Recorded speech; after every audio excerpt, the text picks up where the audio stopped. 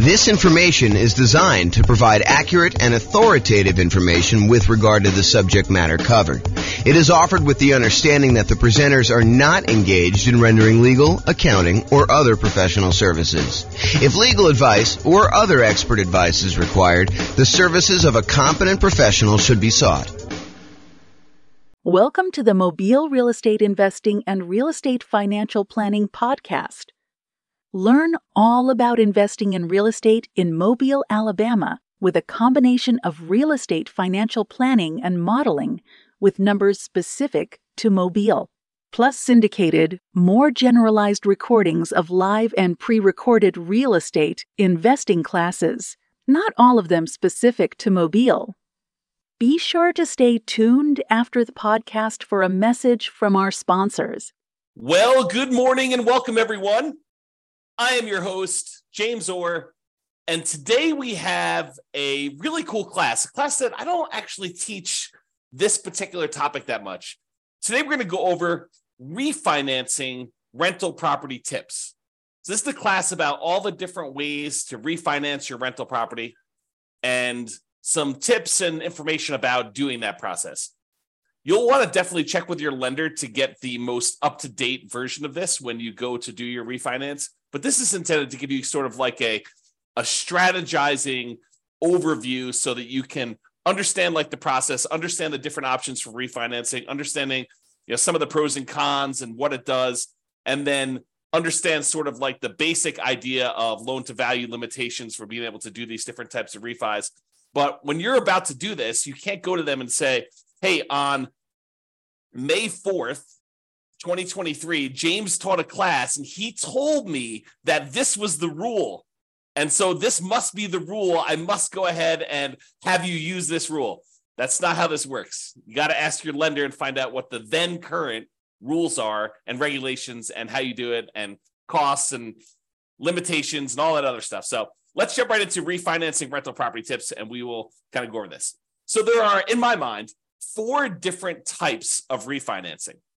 And the ones that you probably are most familiar with is the concept of a cash out refinance where you're pulling money out of the deal, or a rate and term refinance where you are refinancing the loan because interest rates have dropped, but you're not trying to pull any money out, maybe just the tiniest bit, but you're not trying to pull any money out and you're trying to either extend the term of the loan. Maybe you've paid off the loan over 12 years, you have 18 years left on a 30-year loan, and by doing a rate and term refinance, you could reset that clock all the way back out to 30, which would significantly lower your payment. And in a lot of cases, you do that because the interest rates have gone down and you want to get a lower payment for those 2 reasons. Number 1, the interest rate has dropped, and so your payment's going to be lower. And number 2, you've extended the term out again on a now lower balance, and so that lowers the payment too. So the 2 that you're probably most familiar with is this idea of cash out refinance, and then also the rate and term refinance. You're refinancing the rate of the loan and the term of the loan, the length of the loan, okay? Now, there's 2 other ones that you may not be as familiar with. The cash in refinance.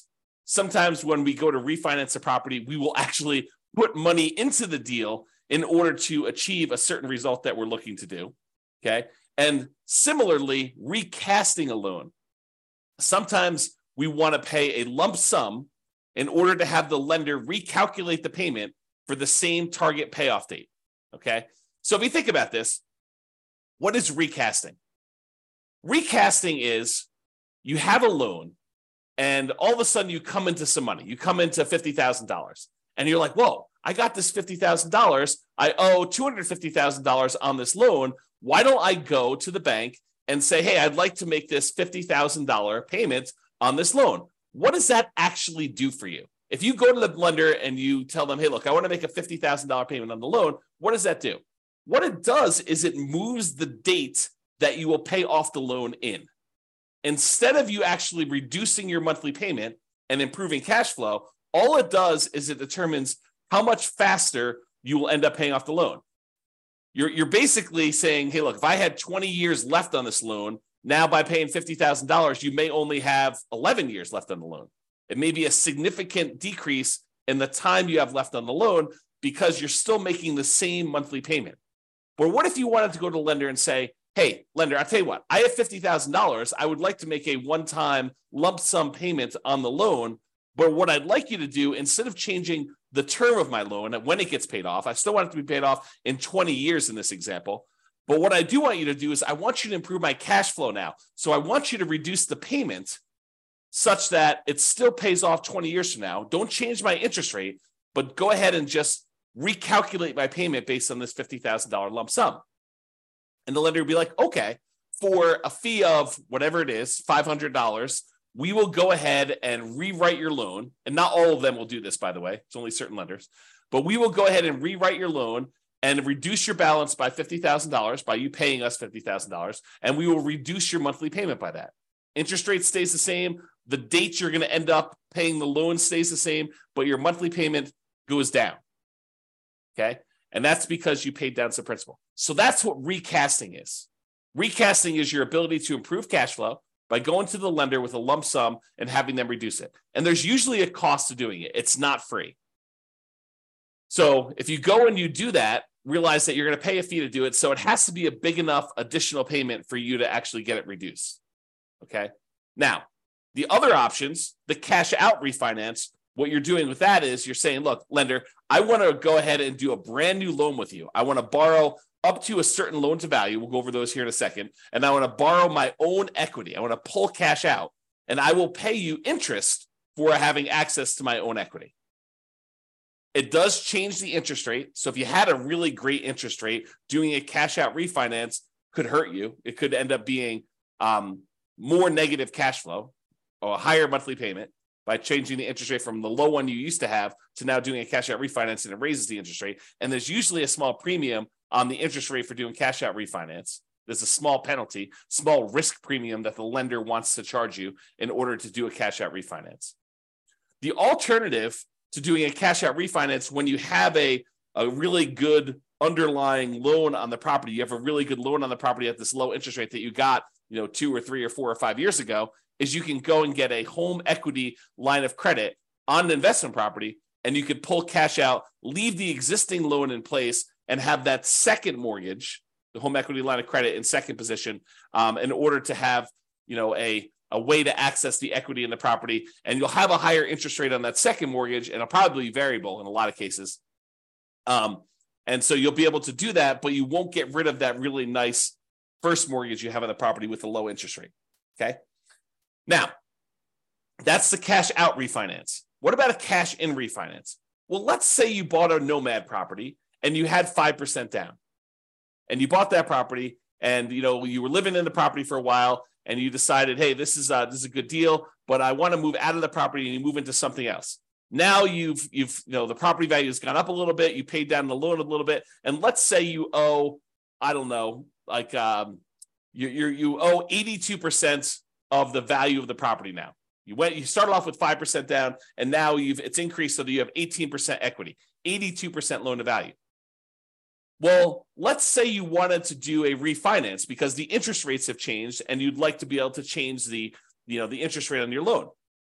They've improved enough where you want to go and do this, but you're not quite at 20% PMI. You're not quite at 20% loan to value, and if you're less than 20% loan to value, you may have private mortgage insurance in your property. And so you may choose to voluntarily put more money into the deal, put cash in when you refinance in order to get a more appropriate loan to value, a slightly better interest rate, and maybe even eliminate PMI. Another example is, let's say you have 23% equity in the property. And if you put 2% more down, you get over the threshold of being at 75% loan to value or 25% down, which improves the interest rate you're going to get on the loan. So not only are you borrowing less because you put 2% more in, but also your interest rate has improved, because going from that 23% equity position to 25% equity position gets you over a threshold where the interest rate actually improves on that loan. And so you do that. And so that's an example of cash in refinance, and why in some cases, even though a lot of times we're trying to optimize the minimal amount of money we have in a deal, sometimes we will voluntarily put more into a deal because it is advantageous for us to do so in certain situations. So you need to really take that into account. Okay. So we talked about cash out refinances where you pull out money. interest rate changes, you're kind of borrowing your own equity, you're starting to make interest payments on the equity that you have. Cash in refinance, you're adding money when you do a rate and term, not rate and term, you're adding money when you do I guess it is a rate and term, but you're adding money when you go ahead and refinance the loan. You're changing the interest rate, you're changing the term of the loan. Sometimes that improves your loan to value. Sometimes it gives you a better interest rate. Sometimes it gets rid of PMI if you were less than 20%, kind of have an equity in the property. And then your rate and term refinance, where you refinance, you change the mortgage interest rate and you change or reset the term of the loan. You do not pull money out except a very small amount sometimes. There's usually an amount that a lender says, hey, look, as long as it's under $1,000 or $2,000 is the one I hear probably most common. As long as it's under $2,000, you're getting some cash back, that's fine. But if it's more than $2,000, that's considered cash out refinance, and it's not considered a rate and term refinance, okay? So you can pull a little tiny bit of money out, so you're not having to do that when you're doing the rate and term. And then finally, that idea of recasting, where you pay a lump sum in to have the lender recalculate your payment for the same target payoff date. The interest rate tends to stay the same for this. Okay, so those are the 4 types of refinancing that we covered. When you do a refinance, it is very likely that they will require a new appraisal. And I think that is an increased likelihood for cash out refinancing. Now, we've seen a movement lately where lenders are moving toward not requiring some appraisals in some very specific situations. Definitely want to contact your lender and find out what the then current rules are. But we are seeing a movement toward not having to do new appraisals. Doing some type of like desktop underwriting where they check the value using some of their automatic valuation modeling, AVM type models where they're doing that. Or maybe if you had a certain amount of equity in the property, they don't even need to do an appraisal at all. So be aware that may be the case, but plan for it. Plan that there's probably going to be an appraisal cost unless you talk to your lender and your lender says, nope, not going to be an appraisal for you. Okay. If you do cash out refinance, I think that the odds of you having to do a new appraisal is going to be higher. Okay. Now, most refinances allow you to refi in the closing costs for getting the new loan. In some cases, the appraisal costs of getting the new loan. And in some cases also, a certain limited amount of buying down the interest rate to be rolled in. So you could go and say, hey, look, I want to go do this refinance on the property. I've got a bunch of equity in it. I want to roll in the closing costs, so that'll get added to your loan balance. I want to roll in the cost of the appraisal, so that'll get rolled into your loan balance. And because interest rates are low right now, and I'm going to have this loan forever because I'm not going to refinance again, I want to buy down my interest rate so that I can get improved cash flow. And you could roll in the buy down as well. And there may be restrictions on this, so go check with your lender. But that is my understanding that a lot of these can be rolled in up to a certain amount. Now, you may not be able to refinance with conventional financing options once you get above the loan limit. So once you get, for example, 10 loans, 10 conventional Fannie Mae, Freddie Mac loans, FHA loans, USDA loans, VA loans, once you get 10 of those on your credit report, on your tax return, and there may be some weird exceptions where if you and your spouse have totally separate tax returns, have totally separate properties that you own independently, where you can actually get 10 in your name and your social security number, and she can get, or he, whatever it is, can get 10 more on their social security number and their tax return, as long as you are doing separate tax returns and they're on separate social security numbers and you're not deeding them to each other and being on title. But check with your lender about what this limitation is. But once you get above that 10, you may not be able to easily do any type of refinancing, even rate and term refinancing, until you get down below 10. So you may need to pay off a property temporarily, get down to 9, do whatever you need to do, then actually refinance or do whatever you need to do for that last one to get back up to 10. So it starts becoming this kind of like much more complicated game of chess where there's pressure on different things you need to move around and be strategic about stuff. Okay. Check with your lender for their current rules and your current situation to find out what is appropriate for you, and be flexible in your approach. All right, let's go over some tips for rate and term refinance. Allows you to change the current mortgage interest rate to whatever the current rates are. So if rates have dropped, you're allowed to do that. If rates have gone up, you're going to get a higher rate if you do this. It allows you to change the current term of the loan. Let's say you want to go and extend it out to a 30-year loan, or maybe you're down, you only have 8 years left, you want to extend it out just to a 15-year loan. It'll still reduce your payment, for the same interest rate, but maybe you want to extend it out so that it's a little bit lower for the 15-year loan, doing that. And sometimes this can mean just resetting the loan back to the original term. So you paid down 7 years on a 30-year loan. Now you go and do a rate and term refinance. Even if the interest rate is identical, sometimes now extending back to that 30 years will drop your payment enough that it'll be worthwhile for you to do it to improve cash flow. You keep the same balance, what they refer to in the table to the right here as a limited cash out refinance in the table. So when we look at these, for principal residence, here's the limited cash out refinance, kind of like obligations and limitations. This is for a full cash out refinance. For a second home, here's the limited cash out refinance one. So this applies to you. And then for investment property, there's a section for purchases. There's a section for limited cash out refinance, which is what we're talking about for rate and term. Or there's a section for cash out refinance, which we'll cover here in a second. Okay.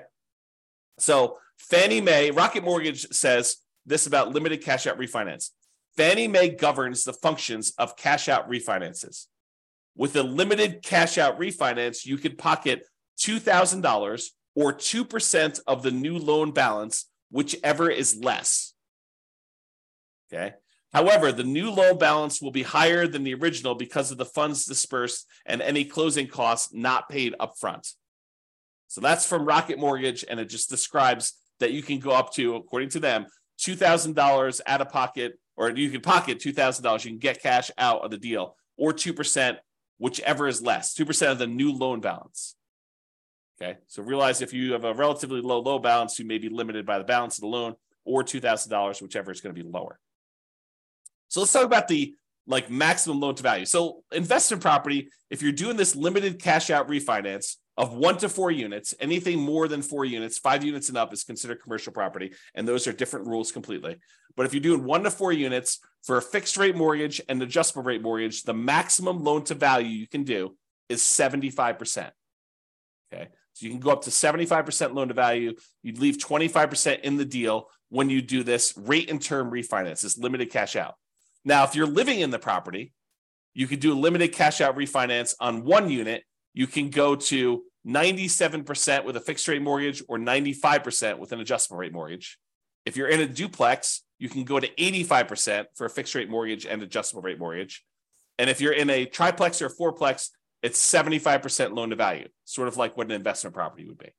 Okay. And that's for the limited cash out refinance. Also happens to be for the purchase for those.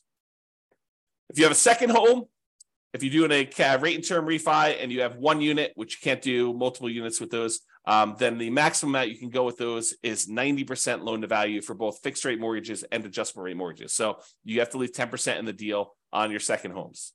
Okay. All right. So that's the numbers for the rate and term refi. This often improves cash flow in falling interest rate environments, especially. So when you have 2 things working for you, you paid down the loan a little bit, and so you have less that you owe, and you have less left in terms of duration left on your loan. And when interest rates are coming down, it improves cash flow in 2 ways. Number one is you're usually extending your term out again, and so you're borrowing a smaller amount over a longer term. And if interest rates have come down from your previous kind of mortgage interest rate, then you've also improved cash flow from an improved lower interest rate. Sometimes the interest rate doesn't need to go down, but you paid down the loan low enough and you've been paying it off long enough that you can extend the term out again. And even with a slightly higher interest rate, your cash flow can still improve. Less, but can still improve.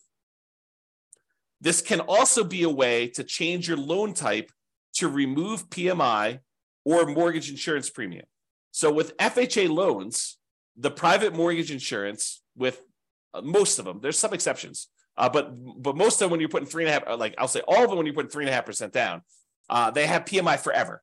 The PMI, the mortgage insurance premium you pay on that loan, never goes away.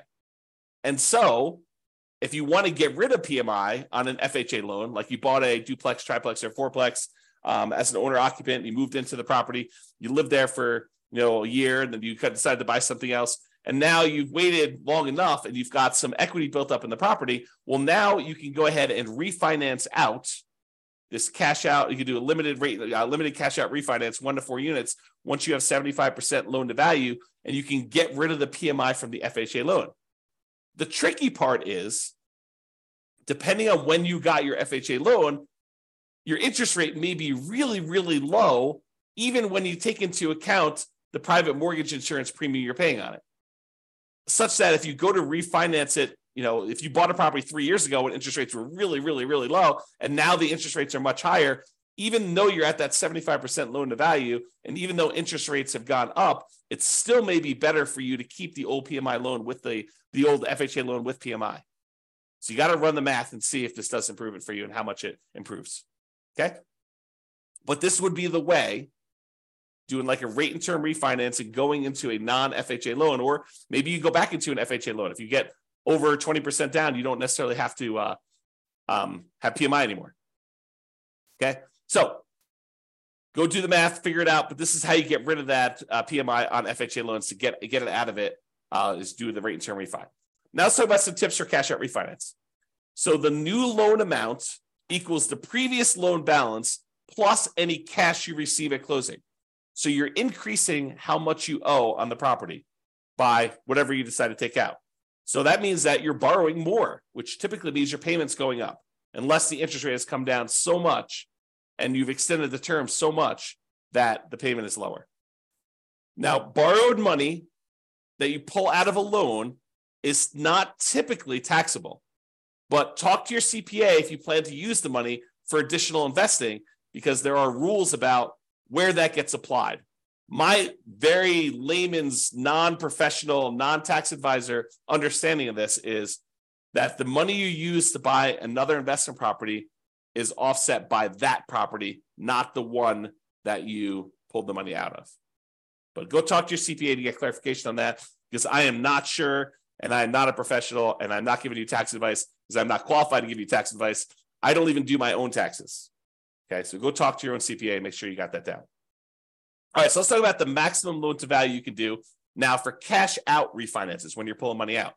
So if you were going to try to pull cash out of a property that you're living in, with one unit, you can go up to 80% loan to value for fixed rate mortgages and adjustable rate mortgages. So if you're living in a single family home, a condo or a townhome, and if you've got one unit, you can actually go up to 80% loan to value. If you're in a duplex, triplex, or fourplex, 2 to 4 units, remember 5 units and above is commercial, it's a totally different deal. You can go up to 75% loan to value. So a little bit more conservative. They will only allow you to go up to 75% loan to value. You have to keep 25% equity in the deal if you're going to do a cash out refinance. And those numbers are different than when you do the rate and term. Okay. Second homes, when you're doing a cash out refinance, it's still 75% loan to value. Okay. You have to be 75% loan to value to do cash out for those. Then if you're doing investment property, you're doing a cash out refinance with one unit, a single family home, condo or townhome, with one unit, it's 75% loan to value. If you're talking about a duplex, triplex, or fourplex, and you want to pull cash out of that, they only allow you to go to 70% loan to value. So even more conservative. They want you to keep 30% equity in the deal when you do this. So really, to kind of summarize it, you're probably 75% loan to value, no matter what you're doing, unless you're doing a single family home where you're living in the property, then you can go to 80%.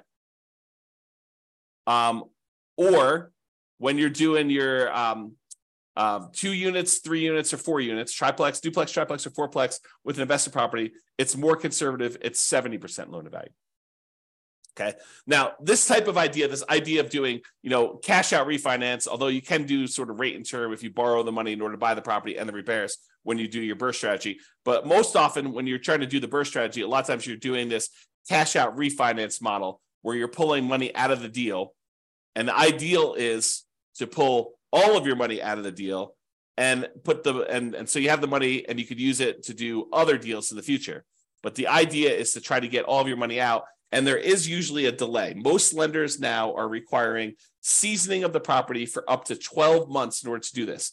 Now, there may be a kind of like, a custom lender, a lender that has a very specific program. They will allow you to do a rate and term refinance or cash out refinance with less than 12 months. there's probably going to be a small premium on rate. And then maybe they tell you, look, you do this loan, but then, a year later, you go ahead and do a traditional, rate and term refinance into a, conventional Fannie Mae, Freddie Mac sort of product where you get out of their loan. And so it may even be some type of, a balloon payment where, there's a 3-year balloon on it or a 2-year balloon on it. You got to go talk to these. And I'm just making this up. I don't know of any that are doing this, but what tends to happen is you find a need in the marketplace and these kind of custom lenders come in and they fill the hole with a custom loan product. And they kind of cater to a certain need that they're seeing in the marketplace. And they a lot of times charge a small premium for that. And they get their premium. Being able to cater to those guys. So if you want to do this with more traditional Fannie Mae, Freddie Mac, definitely talk to your normal mortgage broker and find out what the rules are. If you want to try to find one of these more alternative ones, you're more likely to find those guys advertising to like a real estate investor club or group. Okay. All right. So those are the tips for cash out refinance. Owner occupant refi. So if you're living in a property and you go, let's say you've been living in a property for 14 months. You've been doing the nomad strategy and you're about to move out and you're like, rates have come down or equity has grown so much that I think I can get rid of PMI. What I'd like to do is I'd like to do a refinance using an owner occupant loan while I'm there before I move out of the property. I'll just move out as soon as I'm done doing the refinance. Oh, no. When you go and you do an owner occupant refi, in most cases, the lender is going to require that you sign another piece of paper that says, I will remain in the property for another year. And if you don't do that, it's called loan fraud. This could be a version of like equity stripping, where you have a bunch of equity in a property as an owner occupant. You do a refi, you max out the loan you can get on it. You pull all of the equity out of the property. Then you kind of like leave the property. Maybe you keep it. Maybe you just abandon it. And you kind of say, look, this was cheaper than paying a real estate agent. I only have to leave 5% in the deal. Look at the numbers there for doing a, limited cash out refinance, or I guess your cash out refinance will be higher, but you could do a limited cash out refinance and get up to 95% and just abandon the property. I don't know. Anyway, I digress. So you cannot just go ahead and do a refi and then immediately move out. Now, if you want to try to do that, talk to the lender and see if the lender will, if they have a loan program or if they're going to require you to stay in the property for another year. Some of them may not. But that's what I've seen. I've seen that they require you to stay in the property for another year. So check with your lender if you plan to refi and then move out before a year is up. They may have rules about that. If you're being transferred for work or there's some type of significant life event, I think there are some exceptions. You and your wife, you and your spouse get married. When you were engaged, now you're getting married. Maybe that's a significant life event where you're combining households and you can move out before the year's up. Maybe you're getting divorced and you're going to move out and you're going to, keep the house or do whatever you're going to do with that. Maybe you got transferred to a different job. Maybe you're having a baby. All of these might be considered significant enough life events where they can make an exception to that 1-year rule. But you can't just arbitrarily say, the next day after I do my owner occupant refi, I'm moving out. They don't like that. They consider it loan fraud because they consider you got those terms of the loan, the better interest rate, the lower risk loan because they thought you were going to be living in the property, and then you immediately moved out. They don't like it when you do that. All right, so in conclusion, there are several flavors of refinancing. Cash out refinance, cash in refinance, rate and term refinance, and what's the name of the other one? Oh boy, recasting. Okay, so refinancing can be a way to improve cash flow. You improve your interest rate in some cases. If the interest rates have dropped since you had the loan, you can extend your term on the loan. You had paid off a certain amount. Now you're going back out to 15 years or 30 years, or in some cases, 40 years now.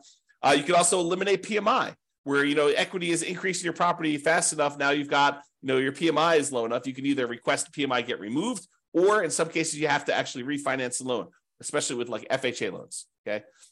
It can also be a way to access equity in your properties. If you want to re-leverage up, take money out, and you want to go reinvest in something else. Remember, we had that whole class on how your return on equity, and specifically your return on true net equity, actually decreases over time. It tends to drop off until eventually, when the loan's paid off, all you have is an unleveraged appreciation rate and your cap rate in the property.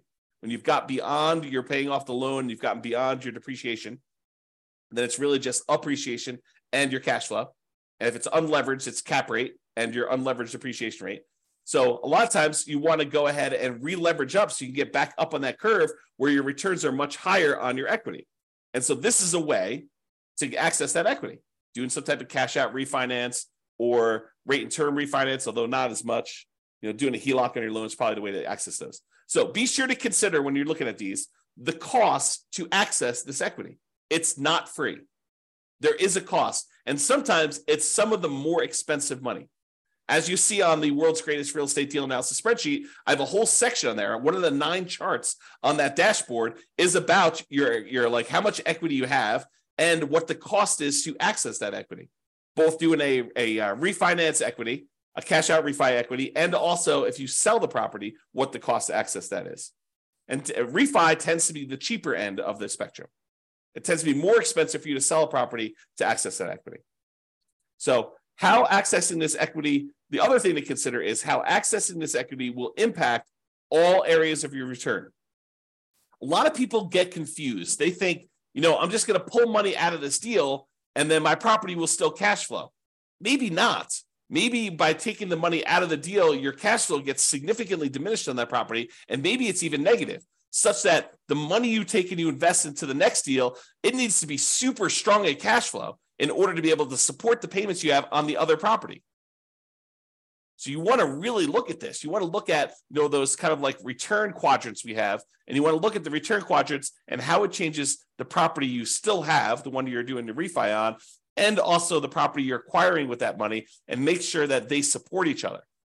Or if they don't support each other, you're okay with that, right? Like you could be okay having negative cash flow if you decide to re-leverage up because you think the overall return in your portfolio is going to help you get to financial independence. It's not a property you intend to have where it's going to cash flow massively. You're really doing this to capture great appreciation, some debt pay down, some tax benefits, and you're okay feeding the property, having some deferred down payment while you're doing that.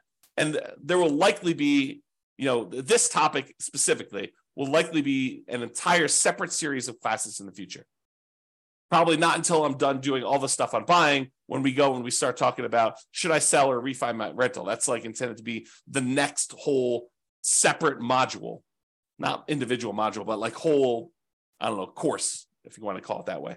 All right. But there will be those things coming. We'll talk about those in the future. All right. That's all I got for you. Hope you enjoyed this class. Hope it was helpful for you, learning about all the different ways to kind of refinance and some tips for doing that. Again, talk to your lender and get the advice you need if you're planning on doing this. This has been James Orr. Hope you have a great day, everybody. Bye-bye for now. With home prices up, mortgage interest rates up, and rents up, but not quite enough to counteract the higher prices and interest rates. Cash flow on rental properties in Mobile is harder than ever. Book a call with the Real Estate Financial Planner to apply our proprietary 88 strategies to improve cash flow on your rentals. See the show notes for a link to schedule your call and improve your cash flow today.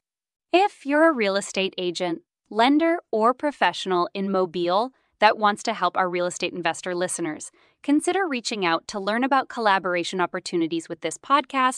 We'd love to add more value to our listeners by having you assist our investors buy, sell, and finance their real estate investments.